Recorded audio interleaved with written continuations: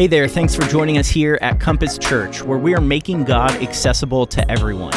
If you have any questions or want to learn more about us as a church, head over to our website, compassbn.com. We hope this inspires you and gives you practical ways to live out your faith. Enjoy the message. Well, good morning, and thanks again for joining me. So, if you have ever applied for a job, you know that there is one thing that potential employers always ask for: references. And they do it because if you want to know who a person is, you need to ask the people who know them. You get an idea of who they are and what they're all about by how the people who know them respond to them, their family, their friends, even their enemies. And so for those of us who are good with what our friends, family, and enemies say about us, I want to remind you that over the last few weeks, we've been looking at how people who knew Jesus responded to him and to his reputation. John the Baptist was first, and he determined that Jesus was the Messiah who had come to usher in this new kingdom of God. God himself told us that Jesus was his beloved Son, in whom he was well pleased. And then we found out last week that Satan thought Jesus was such a threat to his plans and to his power that Satan went out of his way to tempt Jesus away from God's plan and away from God's way of doing things. All of that was based on Jesus' reputation with other people. And today, we're going to see Jesus through the eyes of a group of people who also responded to Jesus' big reputation. And we're going to take a look at how his disciples saw him. So first, we're going to pick up right after the story of Jesus' temptation in the desert, which we talked about last week in Matthew chapter 4, verse 12. And it says this. It says, when Jesus heard that John had been arrested, he left Judea and returned to Galilee. He went first to Nazareth, then left there and moved to Capernaum, beside the Sea of Galilee, in the region of Zebulun and Naphtali. Okay, lots of names and lots of places, right? Here's the deal. John the Baptist had been arrested by the regional ruler of Galilee, a guy named Herod, called King Herod. And he was arrested by Herod for criticizing Herod's divorce and remarriage of Herod's sister-in-law. Okay, so John was arrested for criticizing Herod's marriage to his sister-in-law. It's a long story, and we're going to talk about it a lot more when we get to Matthew chapter 14. But when Jesus heard about this, he returned to Galilee from the Judean wilderness, and he moved from his hometown of Nazareth to Capernaum. Now, we're going to see Capernaum popping up a lot as we go through Matthew because Jesus made it his home base, the home base of his whole ministry. So for background, Israel at the time was broken up into several regions that were, similar to states, with Galilee at the top. And if Judea was the California of Israel, where everything happened and where all the people were, it was where Jerusalem was, then Galilee was like the rural south. Galilee was the backwoods. The people in that region were looked at as small town hicks from flyover country. And that description really wasn't too far off. Because if Capernaum was Jesus' home base, where a large portion of his ministry happened, we would assume that it was a big bustling city, right? Well, it wasn't. Capernaum was a tiny fishing village that it covered only 13 acres. So that's it, 13 acres. If you were going to walk all the way around the town, you would be walking no more than like 1.5 miles. And at most, at its peak, around 1,500 people lived there. So for perspective, that's around the size of a town like Colfax or Downs or Minear or some other small towns in Illinois. It would be half the size of Hayworth.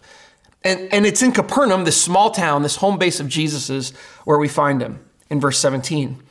From then on, Jesus began to preach, repent of your sins and turn to God, for the kingdom of heaven is near.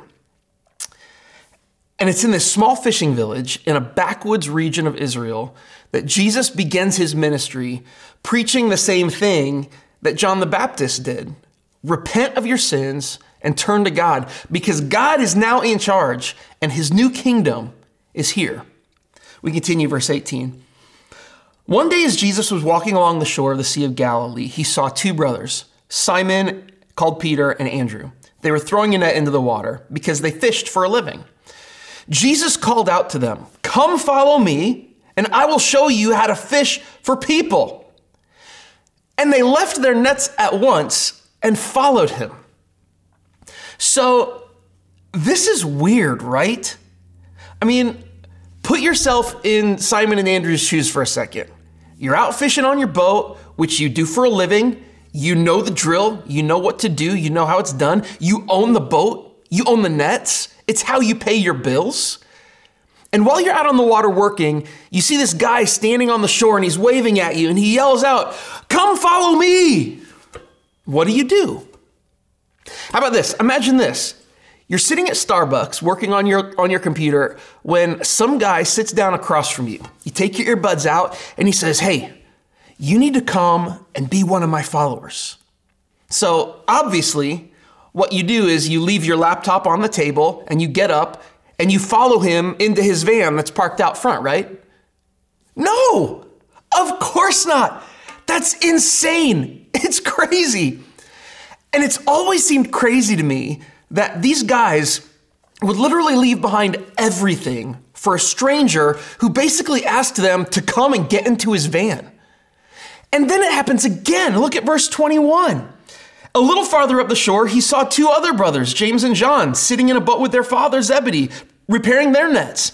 And he called them to come too. And they immediately followed him, leaving the boat and their father behind. This is crazy town. What is going on?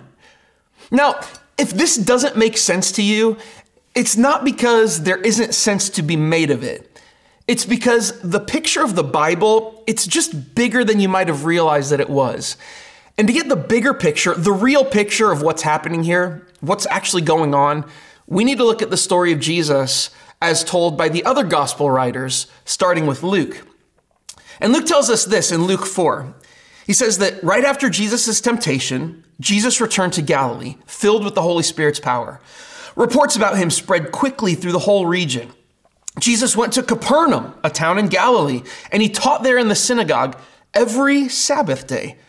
And the news about Jesus spread through every village in the entire region. So when Jesus came back to Galilee, he didn't just walk up to Simon and Andrew in their boat. That's the account Matthew tells, but that's only a partial account. Because Luke tells us that when he showed up in Capernaum, he started teaching. Luke tells us that he taught in the synagogue at Capernaum every week. And the synagogue at Capernaum was the nicest building in town. It was the center of village life. And because of Jesus' teaching, he became a local celebrity. So before they followed him, they knew of his reputation. They'd probably heard him teach at the synagogue or the church, and they knew who he was. John, another of Jesus' disciples, he wrote this in his account of Jesus' life. He says, "The following day, John," and this is John the Baptist, "was again standing with two of his disciples. As Jesus walked by, John the Baptist looked at him and he declared, 'Look, there is the Lamb of God.' And when John's two disciples heard this, they followed Jesus. They went after him.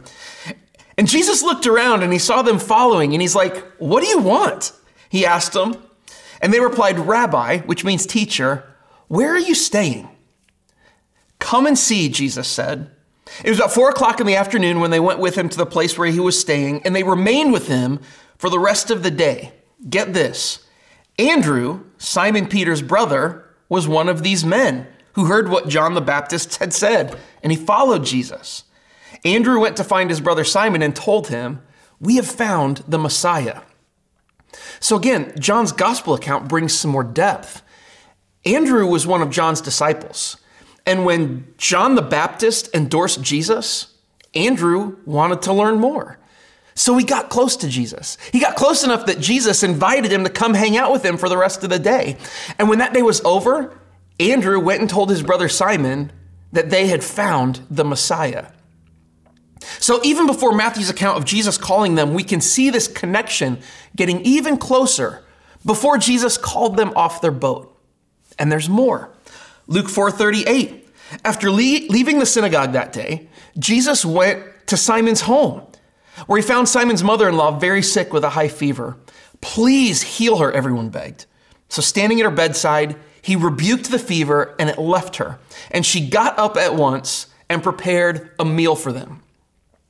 So apparently, Jesus started hanging out with Andrew and Simon so much that he was invited to Simon's house for dinner after church. His relationship with them, it had developed into a much more personal one before he'd ever called them. It developed so personally to the point where he healed the mother of Simon Peter's wife. But there's still more. Luke, in his account of the disciples being called, he gives us even more detail into the story we started with. This is the same story, but just Luke's account. Watch this. Luke 5:1 says, "One day as Jesus was preaching on the shore of the Sea of Galilee, great crowds pressed in on him to listen to the word of God.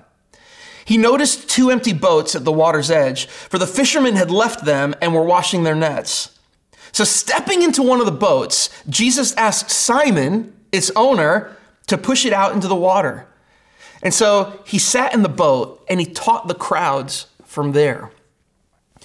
The crowds of people are pressing in on Jesus to hear what he's teaching. And there's not enough space for everyone to see him or hear him. And so when he sees Simon cleaning his nets out on the lakeshore, he asks him if he can use his boat to make some room. One important detail, okay?